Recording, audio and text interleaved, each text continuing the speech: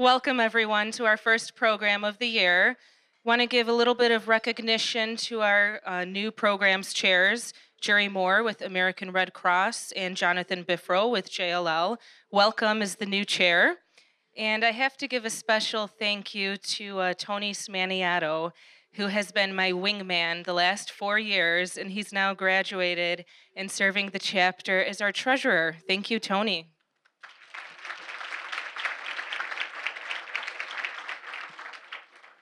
So our programs team is looking forward to bringing you lots of fresh content this year. There's going to be a lot more alignment with CoreNet Global. This year's theme is disruptive innovation, the business of change.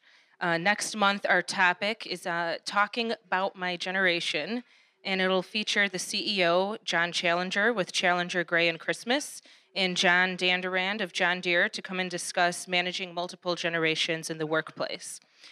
Please continue to monitor the website and e-blasts for more information. Today, we are also using our conference I.O. system. Plug in cornet.cnf.io in your smart devices, and that will help facilitate our Q&A portion of the event. If you have your MCR, see Beth for your continuing education credits. Now, also, special thank you to RJ Brennan with Royal Brennan for helping us with today's program. Can't forget about you, RJ. Today's topic, our annual economic forecast. In our monthly surveys, our top 2 topics that always come up are jobs and the economy. So we're kicking off our year again, back by popular demand, and thanks for coming in on a cold day when the Federal Reserve is closed. They're still working. Our senior economists and economic advisors with the Federal Reserve Bank of Chicago. Please welcome to the stage Bill Strauss, and Rick Mattoon will join him later.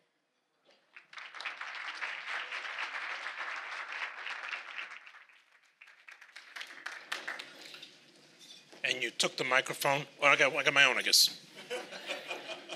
We can get rid of this. All right, good afternoon, everybody. So, pleasure to join you again. RJ, how many years has this been? Countless.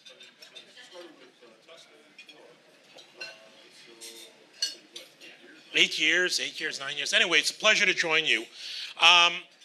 So with regard to the outlook, 2014 was, not a bad year. We continued to see growth. We're waiting for fourth quarter data to come in, which will be announced at the end of this month from the Bureau of Economic Analysis. But it certainly would continue to grow, and our expectations are that we grew at a pace that was near trend or maybe slightly better than that, as we'll see with some of the numbers that I'll put up here. But probably as we look forward, the growth is expected to accelerate, but I would say relative to the last several years where I have thought about where the economy is going, there's probably a bit more uncertainty with regard to that, largely driven by the big events in 2014, which happened right towards the very end. In large part, it was this reassessing view with regard to how world growth would be performing. And that began to be recognized to a greater extent in October, in particular when the IMF came out with their revised forecast for world economic growth. And that was kind of linked with the start of energy prices moving lower. We've seen that as kind of the second major effect, which has been not just a reduction in energy prices, but an outright collapse, where energy prices over the past several months are basically half of what they were during the summertime. Concerns about how do we interpret that, how much of that is supply, how much is demand. Those of you who remember your microeconomics 101, you have two goods, or a good that has basically both demand and supply being fairly inelastic, which would suggest that it doesn't take much of a move, either a somewhat of an increase in supply or somewhat of a reduction in demand to cause some very wild swings with regard to prices. But how much of that is the weakness in demand from this revised World Economic View, and how much of it is just additional supply coming on the market, we're really spending a lot of time trying to figure out, and I think that has added somewhat to the uncertainty. I'll talk a little bit more about the energy sector. But as we look at how we have performed, growth, as I mentioned, has continued. We're now into our 6th year of the economic expansion. After a pretty tough first quarter of last year, you remember the Arctic freeze that we were dealing with, this polar vortex, really impacted logistics and activity in the business sector. But also we had a bit of an inventory swing. And that decline in the first quarter was offset to some degree by some pretty good numbers in the second and third quarter, where growth came in at roughly a 5% rate. On a year-over-year basis, 2.7% growth. This is a little bit above what we think of as trend rate of growth of roughly 2 to 2.25%. The housing market has continued to improve, although I would say in general, once again, most of us were disappointed by the pace of its improvement. We were expecting it to do a bit better. Home prices have continued to rise, but still in real terms, you'd have to go back more than 10 years ago to see similar levels. And in terms of activity of housing starts, and this includes multifamily, single family, and I see somebody taking a picture of the slides. I'll just mention the fact that all these slides will be made available to you, especially one of my slides is practically illegible, and I apologize for that, but I wanted to get into some detail. But expectations are we're waiting for December data to come in, but according to Blue Chip, this is roughly 50 professional forecasters who submit their analysis each month, and this is the December 10th release. They see housing starts coming in at just shy of 1 million units. That's still roughly 2/3 of what the market would normally be producing.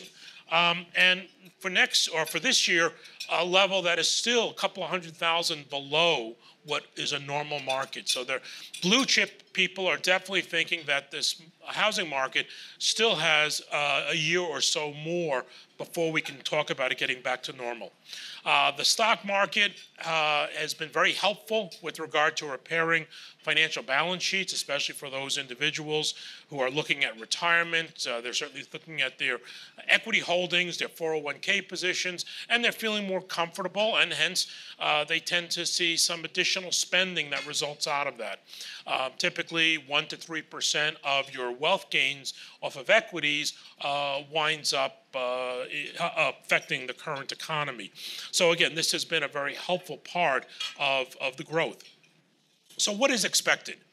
Well, according to Blue Chip, they're expecting, with the most recent forecast, for GDP to slow down from its more torrid pace of the second and third quarter, but still be positive, resulting in growth for the year coming in on a fourth-over-fourth basis for 2014 of 2.2%.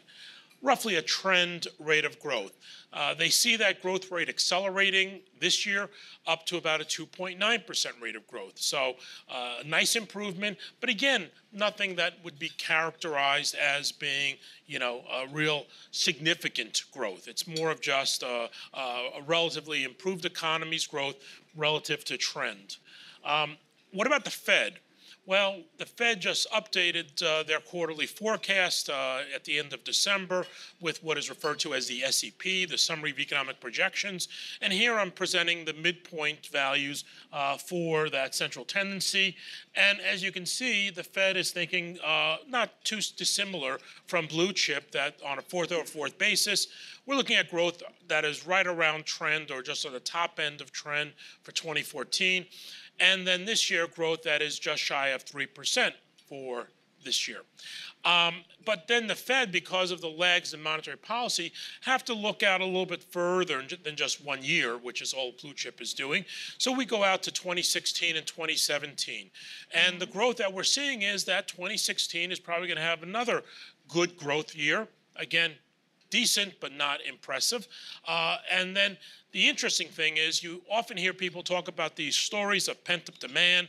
You think about the housing market, right? It's contributed very little to economic growth over the past recovery. In fact, just 0.1% contribution factor to this trend rate of growth that we've been experiencing for the economy. And we have all these kids living at home with their parents or living with roommates. If we could just get them to go out on their own, that can generate a lot of activity with buying furniture and stuff. And, you know, we can see a growth rate of 4 or 5% just down the road if we can just unleash this pent-up demand. Well, the 2017 forecast, as you can see, is actually calling for growth that is approaching trend now.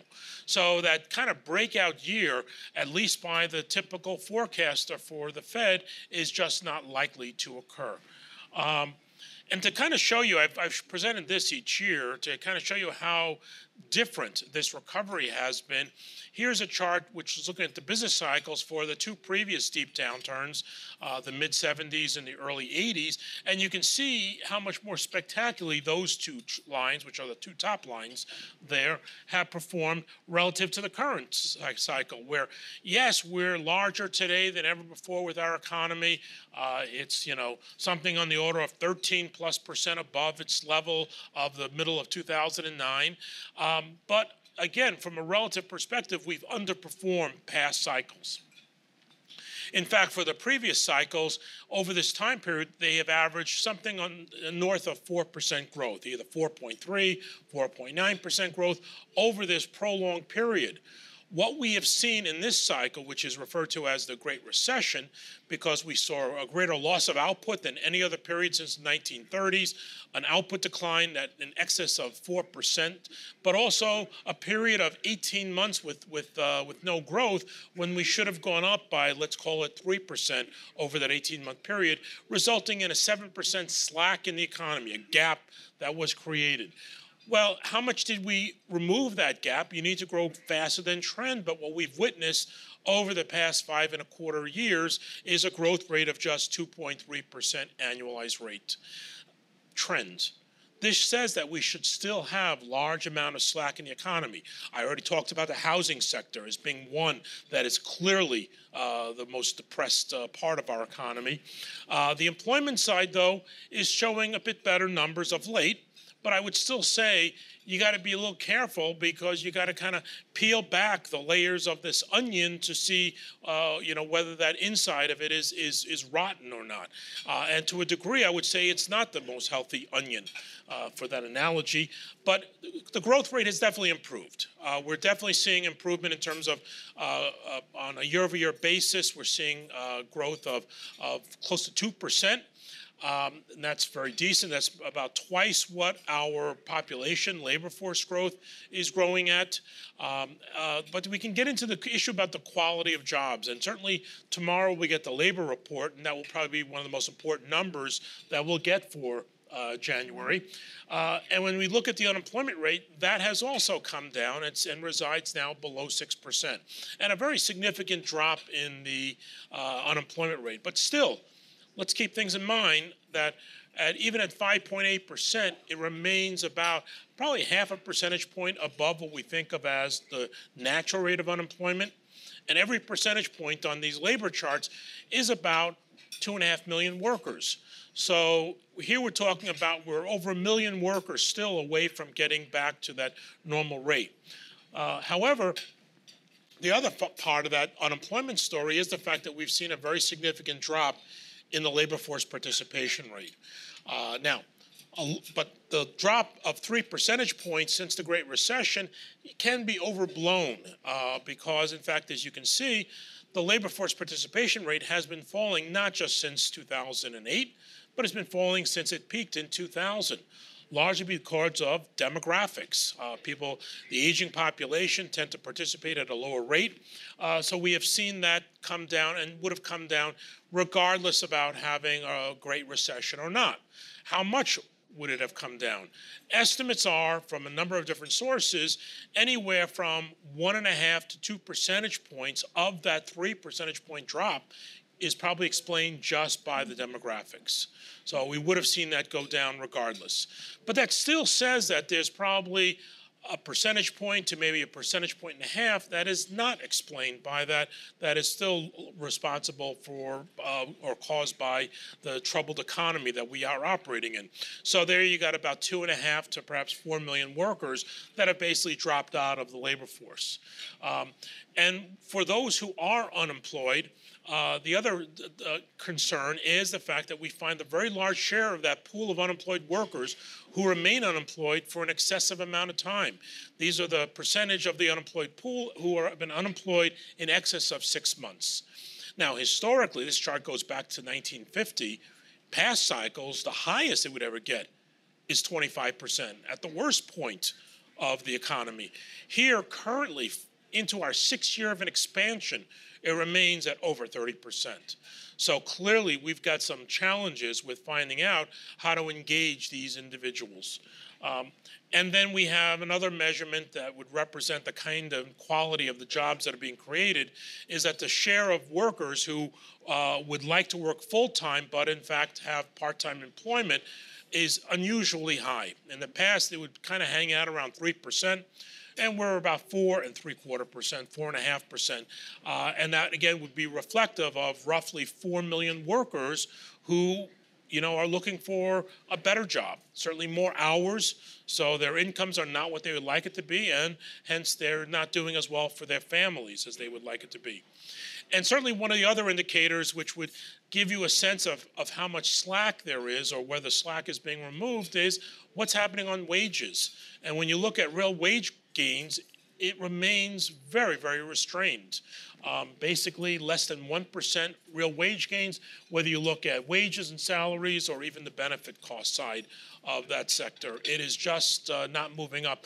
And one would expect as you are approaching this natural rate of unemployment, if it was really getting to that point, you would see more activity here. You would hear more about people being bid away from companies who are finding it a challenge to get employees, and that we would see this greater amount of pressure. But nonetheless, the expectations are for the unemployment rate to continue to move lower. Blue Chip sees it approaching that natural rate by the end of this year.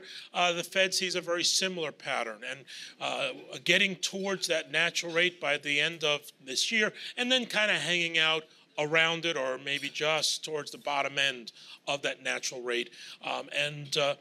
That, again, suggests that the labor markets are getting closer and closer to that effect, and hopefully we will begin to see some better wage performance. Still, though, when we talk about how the economy's been performing, hopefully you're getting a sense that, it's a matter of the slack in the economy. Our growth has been just so-so. And by the way, last year I think I made the joke that U.S. there's good news and bad news about it, and that's the fact that we probably have the strongest economy in the world, and that's still true today. And the bad news is that we have the strongest economy in the world, which is probably still true today. Because again, it's not like we're setting a record or the world on fire with how we are doing. And so when you look at this, the question is, where is the inflationary pressure going to come from, especially when you have still remaining slack in the economy? And I had given you the forecast that we were not expecting to see inflation do much over the course of the year, and certainly it has remained well contained, and especially with the fact of what's happened to energy prices towards the end of the year, this certainly is going to continue to actually move lower. So looking at energy, December came in at, this roughly $60 a barrel. As we started this year, it's trading below $50 a barrel. And there's where the concern is how much of that is supply versus demand. But all in all, it will have some positive effects with regard to economic growth. Actually, I'm more optimistic about its positive effects in many parts of the world outside of the U.S., outside of the oil-producing countries, such as, or energy-producing countries like Russia, the Middle East, and Venezuela, so forth. I think they're going to find some real challenges there since they fund most of their government and programs off of the energy sector. They've just got a big cut to their income. But most of the other parts of the world, Japan, Europe, China, are energy importers to a very significant degree, and they have just seen a significant cut in the costs of their doing business. So that will be helpful in terms of some of their growth. For the U.S., it's still going to be positive, but not as much as it might have been in the past. So here's the natural gas prices also remaining low, even with this, very cold start of the season that we've seen. And when we look at the total spend by consumers for energy goods and services, so filling up your vehicle, paying your gas bill, your electric bill, remains exceptionally low at around 5 cents out of every dollar spent, compared to the historical average of over 6 cents. So this is going to benefit consumers where they have extra amount of money that they can use towards other goods and services or perhaps paying down debt. It will be helpful for them. But in the past, we would have normally talked about the outright benefit that we get from this reduction in energy prices. Not so much the case today. In part, it's our own fault. It's been one of our programs to try to encourage greater amount of energy independence. And we've had great success in that. We're one of the largest oil producers in the world and natural gas producers in the world. And because of that, we're importing significantly less energy than we have in the past. The reason why a decline in energy prices was an outright benefit for the U.S. was because it meant that we were sending less dollars overseas. More of those dollars could stay in the U.S. But as we have reduced our amount of imports, the less dollars that we're now paying for energy are actually going to other Americans, other American companies. So the benefits that the consumers are likely to experience are going to come at a greater cost to those individuals who work in the energy sector, whether it's down in Texas, Oklahoma, the shale areas. And so they're going to see some income hits, and that will have some negative effects. And we're already seeing that with some of our other sectors who are related to energy. There's been an announcement by steel firms who are cutting back on production because of the lack of demand of oil country tubular goods for new drilling to take place. So not all net positive, but it will be positive in general.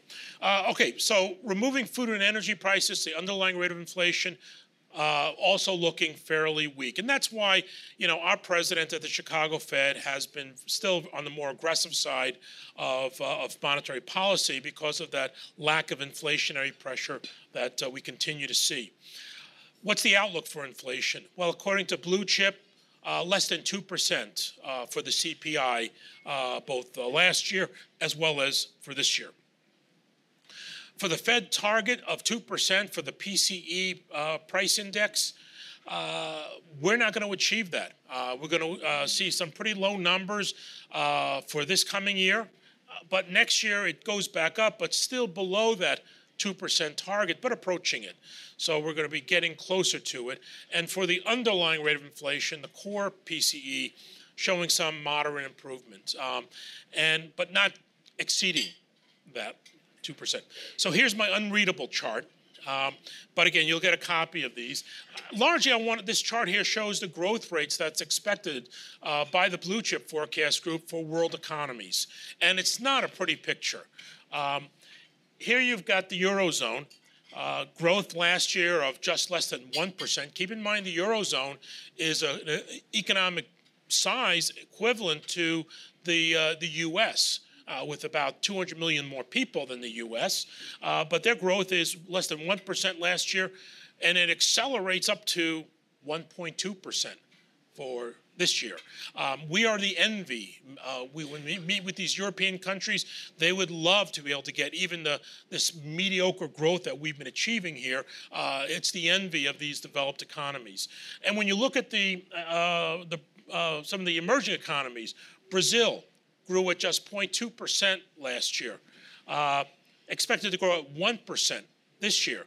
They just had the World Cup. They're getting the Olympics in a year and a half, and yet growth is, all in all, not very impressive.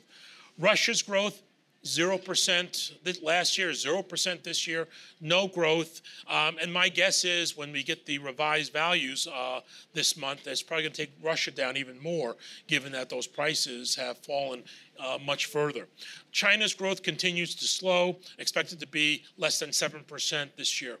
India showing a little bit better performance. But in general, pretty weak growth around the world that will continue. Our manufacturing sector remains one of our stellar sectors for the economy. It is now producing more than it ever has. And more importantly, the growth towards the end of the year has accelerated. And outside of the energy sector, people still remain very optimistic. And in part, it's a very energy intensive sector. So this reduction in energy costs will really benefit them. So we're going to see some better profits coming out of this industry. And the good news on that is that capacity utilization for this sector remains, or not remains, but has moved up to levels that we are now can pretty much call it at full utilization of our manufacturing sector. Why is that important? Because over the past year, ever increasingly, my contacts, our contacts at the bank, have suggested that we're not just investing to cut costs, save money, to be more efficient, some quality improvement. They're actually investing to produce more goods. And that's really the first time since the recovery began that we have heard an ever-increasing number of companies who are basically buying more buildings, breaking down walls to expand, and that will be, again, good for the production side of our economy, which is expected to continue to do relatively well. Growth that will be above 3%. 3% is a long-run trend. So we're looking at a very, again, decent year for manufacturing. The auto side, you know, has been really impressive. This, again, has kind of surprised on the upside, as much as housing surprised on the downside. Autos came in quite a bit better than what was expected. But as people have continued to get jobs, many of those individuals need to replace their more aged vehicles. Average age of a vehicle is around 11 years. So this is likely to continue to show some pretty good growth. 16.4 for last year, 16.8 million for this year. About a 2% growth rate, but still at a level of production, given that this industry is operating at pretty good capacity levels, is a very good sign for the sector. My last thing to talk about is the financial markets, and I've used this one before, and you might recall I used this especially when we were on the verge of the fiscal cliff and the sequestration and all that, and I kept pointing out how, you know, these guys were all just trending lower and lower, and they seem to be not so concerned. This is the credit spread, the difference between the bond yields of high yield versus corporate AAA. In fact, for most of last year, it was below 2%. In fact, I would say I was nervous that it was too low, and I was hearing stories about deals that were being made that were really not being, you know, risk was not being taken into account as much as others, and some companies were telling us, some banks and other lenders were talking about how they're walking away from deals because it just made no sense to fund them like that. Things changed, and they began to move higher, and they began to move higher in the middle of the year, and it largely linked up with, I believe, the concerns of what was taking place in Iraq with ISIS. That's when they began to move higher. But then we had a lot of other stuff that happened as the year went on. A little spike here, right there, that was Ebola, which spiked up, and then the concerns came back down as it became clear that we weren't all going to be dying from Ebola. But things have moved back up, and I think the most recent jump up has to do with those concerns that I shared with you. The uncertainty surrounding world growth, stability factors with regard to those countries that I highlighted, and the collapse of energy prices, which is, again, contributing to all of that. But how I would characterize this, you know, I think it's gone up to a point where we need to be paying a little bit more attention to it. I think this is part reflecting my concerns about where we are, you know, a little more risk out there in terms of uncertainty. So with that in mind, the Fed has continued to keep interest rates very low basically a zero interest rate policy since December of 2008. The Fed has started to come out with their forecasts of where they see interest rates going, and where we see interest rates is about a percentage point increase this year. So, and those of you who are dot chart followers for the Fed, our president, Charles Evans, has stated that he's the zero dot, one of the two zero dots for 2015. He would like to wait. He thinks there's greater risk to moving too early than waiting, especially given the inflation path that we're seeing in the economy. And by the way, these increases have actually moderated over the last couple of meetings. So I think, if anything, Charlie's view is becoming more in line with the committee's getting more in line with Charlie's views. And then by 2017, the committee expects to see its funds rate close to the neutral level. So when we begin to raise these interest rates, oftentimes we've heard people make the point, well, isn't that going to cause the economy to slow? Isn't that going to be a drag on the economy?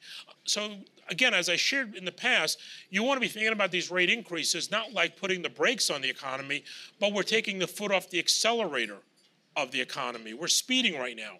Clearly, 0% is not a long-term strategy for our interest rate policy. I hope everybody can understand that. And in fact, we should all be waiting for the time that we can be getting up to neutral, because that's going to basically tell us that the U.S. economy can be sustaining itself without the need of the Fed being helpful for policy. And that, I think, we would all want to celebrate.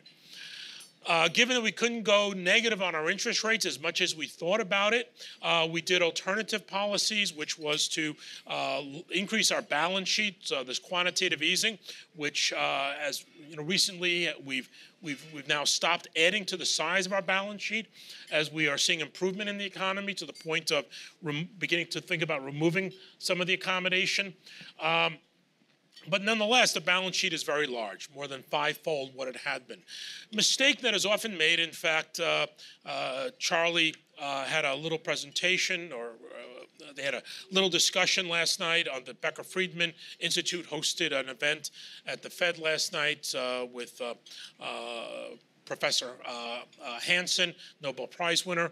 And one of the questions that came out of the audience focused on, isn't this balance sheet going to be inflationary? And of course, this is not the money supply. In fact, they quoted Friedman, good thing to do at a Becker-Friedman Institute meeting, where Friedman said inflation always and everywhere is a monetary phenomena. So therefore, isn't this going to be inflationary? Shouldn't we see the price level rise by fivefold? Problem is, the monetary base, the blue line, is not the money supply. The money supply is really based upon the financial sector lending money. We just kind of give that initial injection, what's called high-powered money. And a lot of this money that we've injected into the economy has not made its way in terms of loans. Why? Numerous reasons. Everything from the fact that the ability of obtaining a mortgage has become more difficult because of some regulation, because of some concerns on the part of lenders and borrowers from that standpoint. There's been lack of demand in so many areas, including the business sector. And profits are doing well, so many businesses are just self-funding whatever limited investments they're making. So we haven't seen the kind of loan creation that would normally generate a large increase in the money supply, because what we're trying to do is avoid what happened during the 1930s. What Friedman won his Nobel Prize for was understanding what was taking place during the Great Depression. And during the Great Depression, the Fed did increase the monetary base, but given all of the collapsing that was taking place in the banking sector, all the bank closures, the bank failures that took place, the actual loan values actually went down. Loans were not created, they were called, they were destroyed. And therefore, we saw the money supply contract, what Friedman referred to as the Great Contraction. And look at the red line there, that's the CPI. It went down and stayed low. So we had this deflation that resulted during this period of the 1930s. And when you look at what the Fed has done, well, we've tried to learn from our errors of the 1930s. And so we didn't take any chances, and we've taken our balance sheet up quite substantially. And the money supply, rather than contracting, has continued to rise, rising at a much slower pace, something around 6%. So far less than the roughly 20% increases that we have seen in the blue line. But look at the red line. If anything, it's tracking the green line. And I would say because of all the slack that existed and to this day is still present, we have not seen that inflation path rise as much as we have for the money supply. But it's that green line that you want to monitor. So what would cause that green line to escalate very quickly? Well, if all of a sudden people started borrowing a lot more, banks and other lenders started lending a lot more, that could cause the money supply to increase more rapidly. We're watching that, just haven't seen it yet. And if that begins, then we can talk about altering our view with regard to the economy's growth. But I think if that began, that could actually be a good thing, because it could be a harbinger of a much better economy, and then we'll have to adjust our policy accordingly.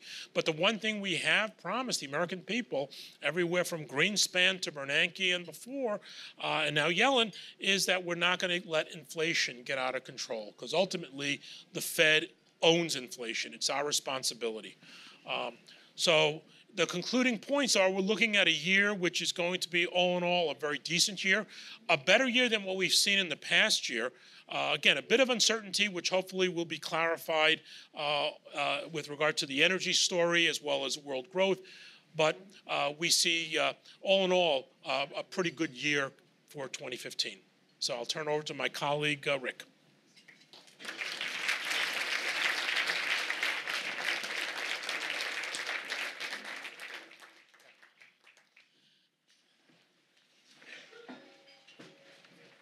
Thanks, Bill.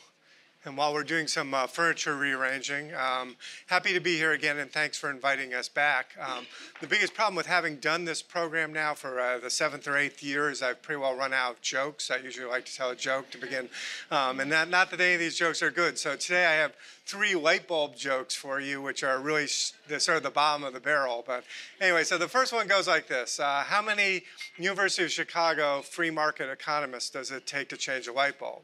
The answer, of course, is none. If the light bulb needed changing, market forces would do it. The second one is, how many central bank economists does it take to change the light bulb? The answer is 1. All he has to do is hold the light bulb while the world revolves around him.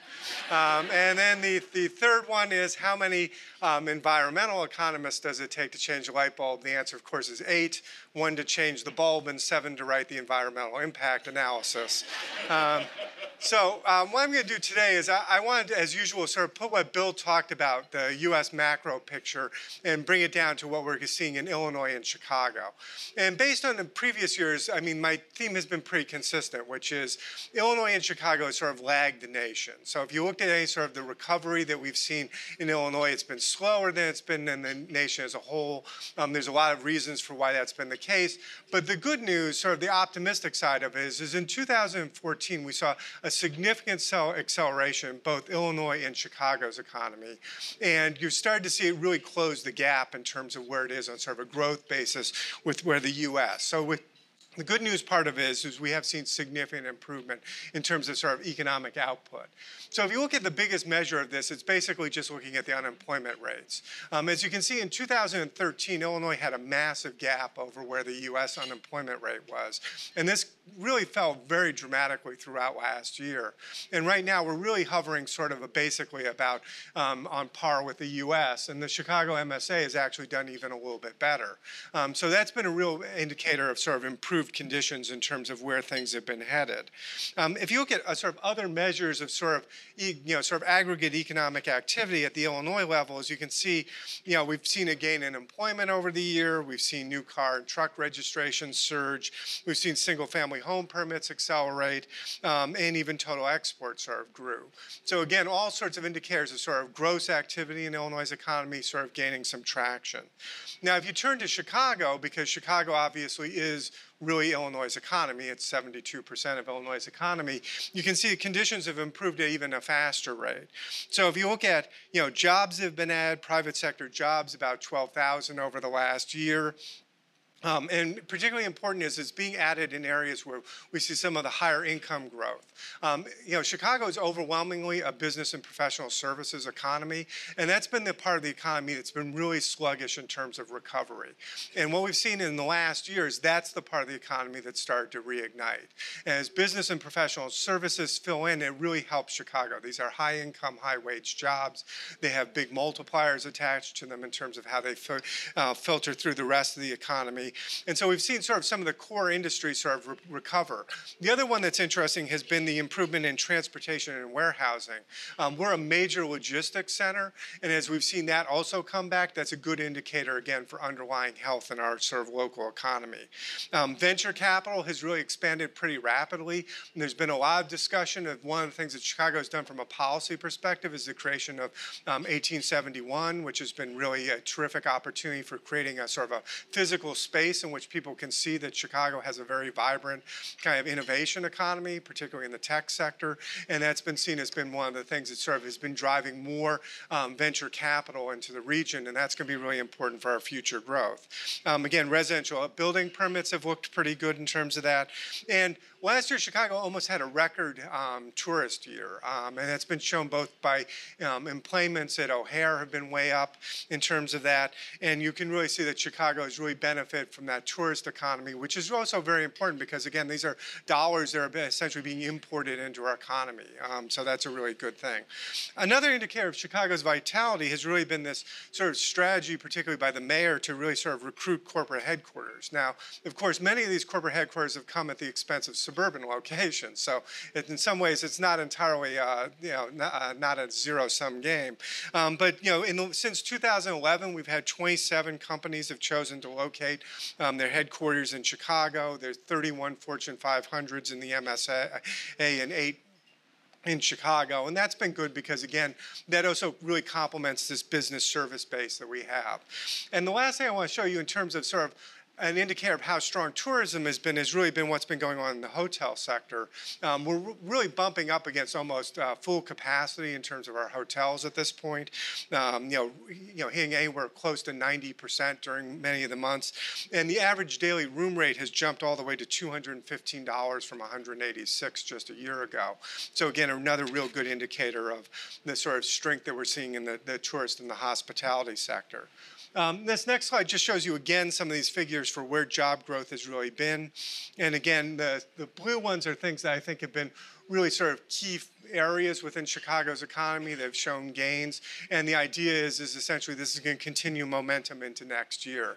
So again, we're very optimistic in terms of sort of all those sorts of good things.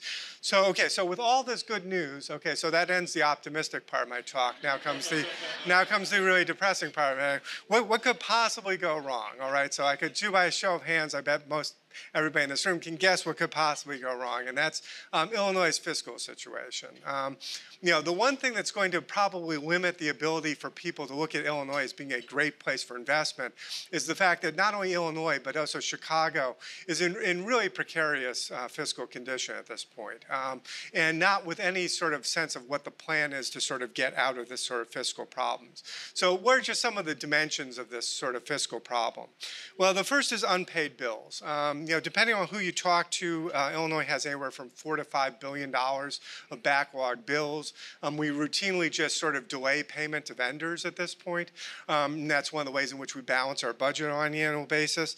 This hasn't gone unnoticed. S&P has us rated as the lowest state credit in the country at A- at this point. And Wall Street has even created something that they call the Illinois effect. And the Illinois effect is, regardless of where you are in the state, you're going to pay higher when you go to the bond market. So even places like DuPage County, which is an extremely strong credit, is paying above what they should to issue bonds at this point, simply because of the overhang of what the Illinois fiscal situation is. So this is having a contagion effect basically on all municipalities in terms of their ability to issue debt at this point. we also have some other interesting problems that are going to happen, which is sort of our off-balance sheet issues, which is both pension liabilities and OPEB, or other post-employment benefits. Most of these are, of course, massively underfunded. We have the worst funded pension system in the United States at this point. And likely, based on what recent court actions have looked at, it's likely that the pension reforms that were passed last year are going to be declared unconstitutional. This has caused the city of Chicago's pension reform also to now be hauled into court. It's likely that also will be declared unconstitutional, which means we're back to square one in terms of any sort of pension issues for the state. In addition, on January 1, the good news is we all got a tax cut. The bad news is the state lost $4 billion in money over the next year, and that's $4 billion that they really don't have. So, essentially the rollback in the income tax for both the business income tax and the personal income tax is going to create additional pressure on the fiscal situation at a time in which we really don't have much room for leverage. And so how do you do this? Well, one thing that was discussed was the incoming Rauner administration suggested doing an exercise of a 20% across-the-board reduction in state spending. You really can't do that, to be quite honest. And one is that you can't reduce all agencies by 20%. Some agencies, essentially like higher education, would have to be defunded entirely, because lots of the spending that the state does is federal pass-through money. So if you reduce the agency's budget, you reduce the federal match. And so in many cases, that's really not effective. So you're only looking at where you can reduce on the discretionary part of the Illinois budget, and that you can't get that by a 20% reduction. You'd have to reduce that significantly more. So that's also problematic. So it's hard to balance this just on the expenditure side of the budget. So what can the state do? Well, we can cut the budget. That clearly will happen in this next year, probably significant cuts to the budget. Shift costs onto localities. I can pretty well guarantee that's going to happen. One of the ways in which the state can balance its budget is to push costs onto local government. And what they will do is most likely is they'll increase pension costs for local governments. They'll reduce any sort of aid that they're giving to local governments. And it'll put more pressure on local governments that are, again, primarily property tax dependent. So depending on how healthy your property tax base is, that's going to have a lot to do with how well you can sort of meet these challenges. Revenue enhancements will also probably be discussed. That's a fancy word for tax increases. One that's been discussed is expanding the sales tax to more personal services. I mean, just by comparison, Illinois taxes about 30 services currently. The state of Iowa taxes about 135. So clearly there's an ability for us to tax more of the service base. That could raise some significant money. And the other, which has been kind of a third rail issue, is taxing retirement income. There's not that many states that fully exempt retirement income. Illinois is one of them that does. And there's not really a good economic justification for it. So while it isn't a likely outcome, it's a possible outcome for a way, again, to sort of broaden the base and raise more money. So how about Chicago? So if Illinois is in all this trouble, how's Chicago doing? Well, again, the first premise, I think, is you have to understand that states are driven by their urban economies. And so how the urban economies are doing really explains how the state's going to do. And Chicago is 72% of Illinois' economy. So a strong Chicago is really essential to Illinois sort of being successful. The other problem is that local governments simply have much narrower tax bases. So when they try to adjust things to sort of match fiscal stress, it creates more distortion because they have less ability to sort of move things on the margin. They can only work with the tax bases that are available to them. And the history in Illinois has been that often state actions actually exacerbate the ability of the city to be able to take action. So often in case the state has granted like enhancements to pension benefits without funding them. So essentially they create an additional liability without any sort of revenue being matched to it. So how bad is the problem for Chicago? Okay, so if the previous part was depressing, now we're getting suicidal at this point.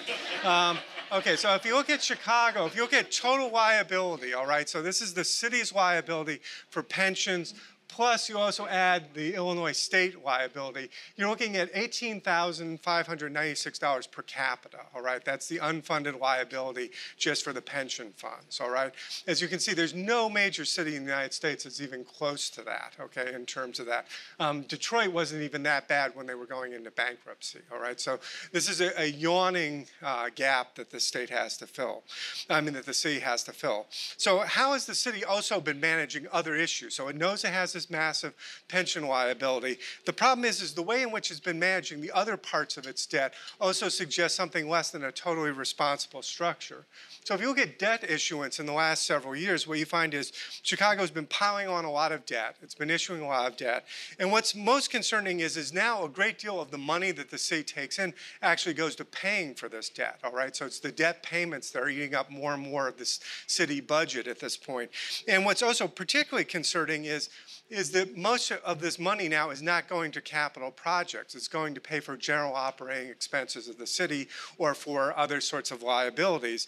So if you look at recent history, the red bar is taxable debt that's being issued essentially to pay for general obligations rather than non-taxable debt, which is the capital funding, which is fixing our roads and our bridges and all those sorts of things. And what you can see is we're issuing a lot of taxable debt, and that's simply not a sustainable policy for Chicago. And it also suggests a lot of problems in terms of what flexibility the city might have going forward. So the last slide before I get to my solution is, can Chicago solve its own problems? Well, the answer there is no, okay? So in many ways, Chicago really can't without significant distortion. The first problem the city has is it has to come up with $590 million in additional pension contributions in 2015. It doesn't have this money, all right? So it's not clear how it's going to make this payment, and that's through a state mandate that they have to make this kind of payment. The size of the magnitude of the adjustment that would have to occur to make this was really underscored by this Crane's article last year, which suggested that if you were going to do this just with adjusting the property tax rate, you would have to raise the Chicago property tax rate 71.6% to make that $590 million payment. So it would be a whopping increase. Now, it's that large because that's not even considering the payment you'd have to increase to pay for the Chicago public school system's unfunded liability, which is even larger, all right? So you would have to also increase that portion of your property tax bill just to make that up. So you're looking at a massive increase in property taxes, which I think would obviously have a huge distortionary effect on Chicago. As the article pointed out, the largest property tax increase rate in the history of the United States was Atlanta in 2009. Now it's 36%. If Chicago did a 36% increase, it would still have to reduce spending by $293 million in order to make this property tax payment. So that goes to just how big this problem is. So on that happy note, I'll conclude by saying the good news is kind of, if I had to characterize it as the real economy of Illinois and Chicago really made a lot of strides during 2014. And I think that's based on sort of the history of what Chicago is. We are the dominant Midwestern city. We have lots of advantages when it comes to talent, when it comes to industry structure, when it comes to a lot of things that make Chicago, from those perspectives, a really great place to invest in and make it a key operational point for most businesses. The problem is that not only do we have this fiscal problem that we haven't gotten a solution to, but it's the uncertainty around what that solution is going to look like. A lot of recent economists have done work where they've looked at what the cost of policy uncertainty is, and they suggest it's very high because it freezes people's behaviors. You don't know what the rules of the road are going to be down the line. So until we have sort of what the path is out of this fiscal problem, it's going to be very, very hard to come to a solution that says to people, yes, in 10 years, this is what your tax structure will look like, and this is what public services will be provided. And until you get that, it makes it very hard for rational people to make investments. So with that, thank you for your time and attention. I'll invite Bill back up, and we're happy to take questions. All right. So thank you, Rick. And I find this, we got a little cocktail table up here, and after Rick's presentation, I'm ready for a scotch. I did want to do a little public service announcement, a little advertising. one of the things I think that the strengths that the Fed has is that we look at a lot of information, a lot of data. Certainly in my charts and Rick's presentation, you can see a number of the outside sources that Rick was drawing on. But one of the other strengths we have is that we also, beyond just the statistics, we love to engage with the business sector. And find out what economic conditions are. Many of you are aware of the Beige Book that we put out 8 times a year, which gives us, and you have a chance to read through there, what's happening according to our business contacts. But even the Fed can move into the 21st century, and we're doing this finally by doing a lot more electronic. And so while we have roundtables and symposiums at the Fed, and perhaps some of you have come and joined us at some of those, we're going to make it even easier for you to share with us what you're seeing in your particular business. And we're setting up an electronic survey system so that roughly 8 times a year, right before the Beige Book and the Federal Market Committee meetings, we'll send out an email to you where you can fill out this confidential survey to us, and that will help us collect information from a lot more people, and especially in the real estate side, where we would love to hear a bit more about, because I think we're going to start seeing some more action there. So we would love for you to become part of that source of information. Simply enough, before you leave today, if you just want to give me your business card, we'll get you added to that list, and you can participate. And I appreciate if you do that. Thank you. All right, thank you, Rick and Bill. We have some good questions coming in through the system, so we'll give you a fun one to start off. What comes first, Chicago Cubs World Series or Chicago bankruptcy? Okay, it's a good question. One of the things that's interesting, and this comes out of the Detroit bankruptcy, is that one of the legislative initiatives that some people have suggested this year will be municipalities will actually fight to make it easier to file for bankruptcy in Illinois. Municipalities can't file for bankruptcy without state approval, so it's a fairly hard process. But the idea is that what came out of the Detroit bankruptcy is that bankruptcy could be the only way to resolve some of the pension issues, because then at that point, then pensions become part of the process of arbitration as to what the final cost structure is. So one thing to watch this year is whether there's a push to make it easier for Illinois governments, local governments, to actually file for bankruptcy as a process. In particular, if the constitutionality of any of the reforms actually is rejected. So I think that'll be interesting to watch. So, and I certainly hope the Cubs, I think they've made wise investments during the offseason, so I'm hopeful about them. So. Here's another one. What does the collapse in energy price mean for investments in energy efficiency and sustainable practices? Well, I think that's one of the big risks that we see out there is that we haven't even witnessed it quite yet, because a lot of the activity that was put in place, you're not going to all of a sudden shut down something that's producing. So you're going to continue that. But at the same time, new activity. And I think that statement I shared with you with regard to what a steel company has already announced this week is going to, with a bit of a lag, we're going to see probably a softer aspect with regard to activity in the energy sector in the U.S. And around the world. That being said, I think there's a greater risk with regard to, and this is where my uncertainty, there's been a lot of junk bonds that have supported some of this activity, and I think that those loans put things at some risk over there, and these assets could wind up, being transferred in some kind of a bankruptcy with some of these projects. How can we expect Russia's economic downward spiral to impact the global and U.S. economy in the coming year? Well, again, I think that we're all kind of watching that, and downward spiral is, I think, too early to claim that. Again, blue chip sees basically no growth on that, but clearly their economy's being impacted. We'll see what the revised view is, but I think turmoil in a number of different countries, even beyond Russia. Again, as I highlighted, whether you want to go with Venezuela, Nigeria, Iran, and Iraq, for that matter. There's and Mexico. There's likely to see some slowing in terms of their production. There could be some concerns in some of those markets. How has the personal saving rate changed or improved since the Great Recession? Have we become more conservative spenders? I thought Rick was going to be getting all these questions. So the savings rate has improved. It was at very low levels, just around 1%. We're up closer to 4 to 5% today.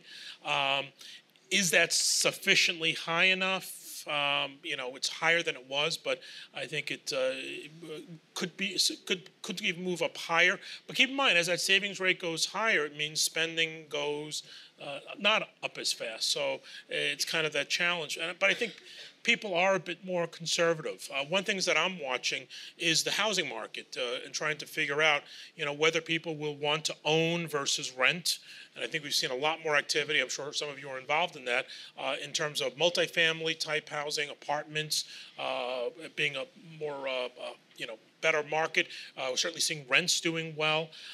So we're kind of watching to see whether or not individuals have the view that owning a piece of property is actually an investment. I'm not convinced that that has come back into that perception, that people might still just be thinking about their apartment or their condo or home as more of a place to live as compared to expecting a significant return. Here's one for Rick. How much impact will the financial issues of Chicago and Illinois have on property values related to homes and commercial property? Yeah, it's a good question. There's actually been a fair amount of academic research that actually suggests that's where it will primarily show up. What you see is that particularly when you have a fiscal overhang, it tends to get capitalized into property values pretty quickly. And again, because it's fairly transparent, I mean, you're going to say that if this is the overhang debt that you're going to have to pay off in the future, you're going to expect some sort of an adjustment in whatever the local asset prices are to compensate for that. So it could be significant. I mean, the only thing going for Chicago and Chicago Metro is you have the countervailing factor of it being, arguably the only global city in the Midwest, and so therefore it also attracts investment for other reasons than just cost reasons. So that could help moderate it. But in other parts of the state, it'll probably have a more extreme effect. Do we have any questions in the audience?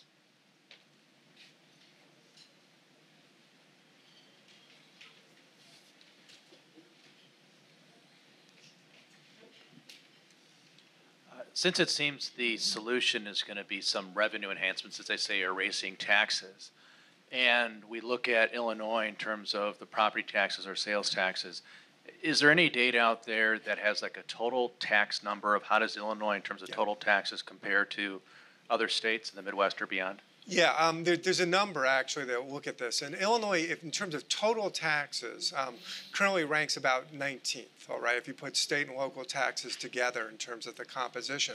Interesting enough, the most distortionary tax for Illinois is the property tax, local property taxes, which run significantly higher than they do in most other states. And that's principally because we use the local property tax to pay for all of our schools. Since we don't have as much state contributions on the school front, that tends to distort things.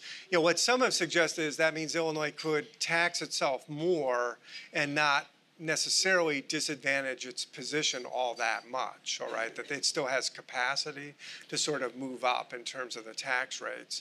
But I think most of the emphasis is going to be on base broadening rather than the rate structure, because the rate structure in and of itself, the sales tax is pretty high in the state, particularly when you look at the city level, the add-ons in the city. The sales, the income tax, I think competitively, it's always been an advantage for Illinois to have a flat rate, fairly low rate income tax. But again, maybe broadening out the base might get you something. So I imagine base broadeners are going to be more part of the discussion than any sort of rate changes. Any other questions from the audience?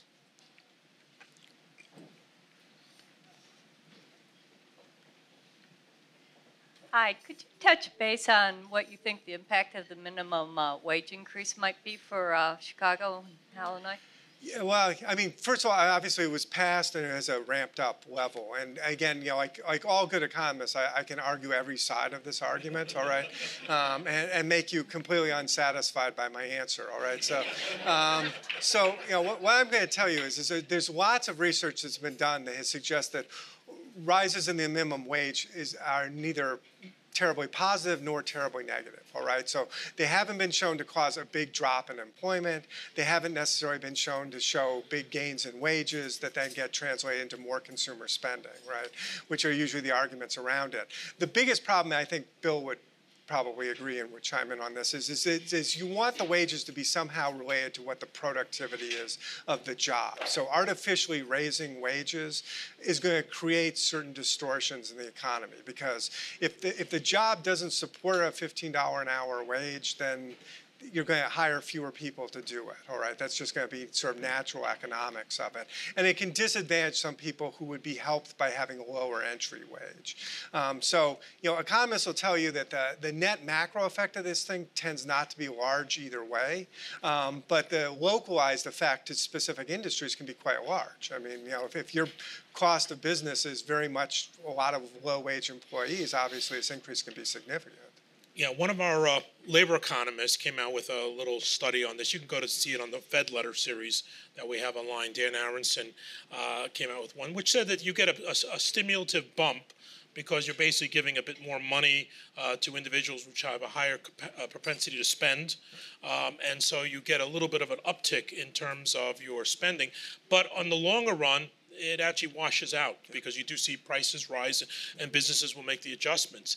But I've got a number of concerns with regard to it. Number one, these type of minimum wage, if you're trying to really solve and help people in terms of income, they're really a very coarse way of dealing with that problem when you consider the fact that there's a very large share of the people earning minimum wage who are teenagers and could be from wealthy families, and it's only about a third of those workers who are earning it as a sole income for their family. So you're really affecting a very larger population, especially when we're challenged with opportunities for low-skilled workers, which is why these jobs pay so little, as Rick mentioned. It's a productivity thing. These are low-skilled workers.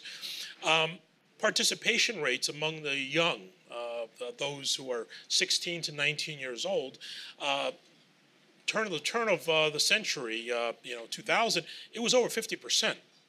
Now it's about a third. So we've seen a very significant reduction in those individuals. And I think there are invaluable skills that people learn on their first job. And by not having that opportunity, I think that we could be doing some damage to our labor markets in the longer run. And with regard to the minimum wage, I mean, I'll harken back to Friedman. Friedman said that the real minimum wage that always exists out there is zero, because that's the wage you get when you don't get hired by the company that won't hire you because the wages are set higher than what the market clearing force would be. All right, Rick and Bill, thank you very much. Can we get a round of applause?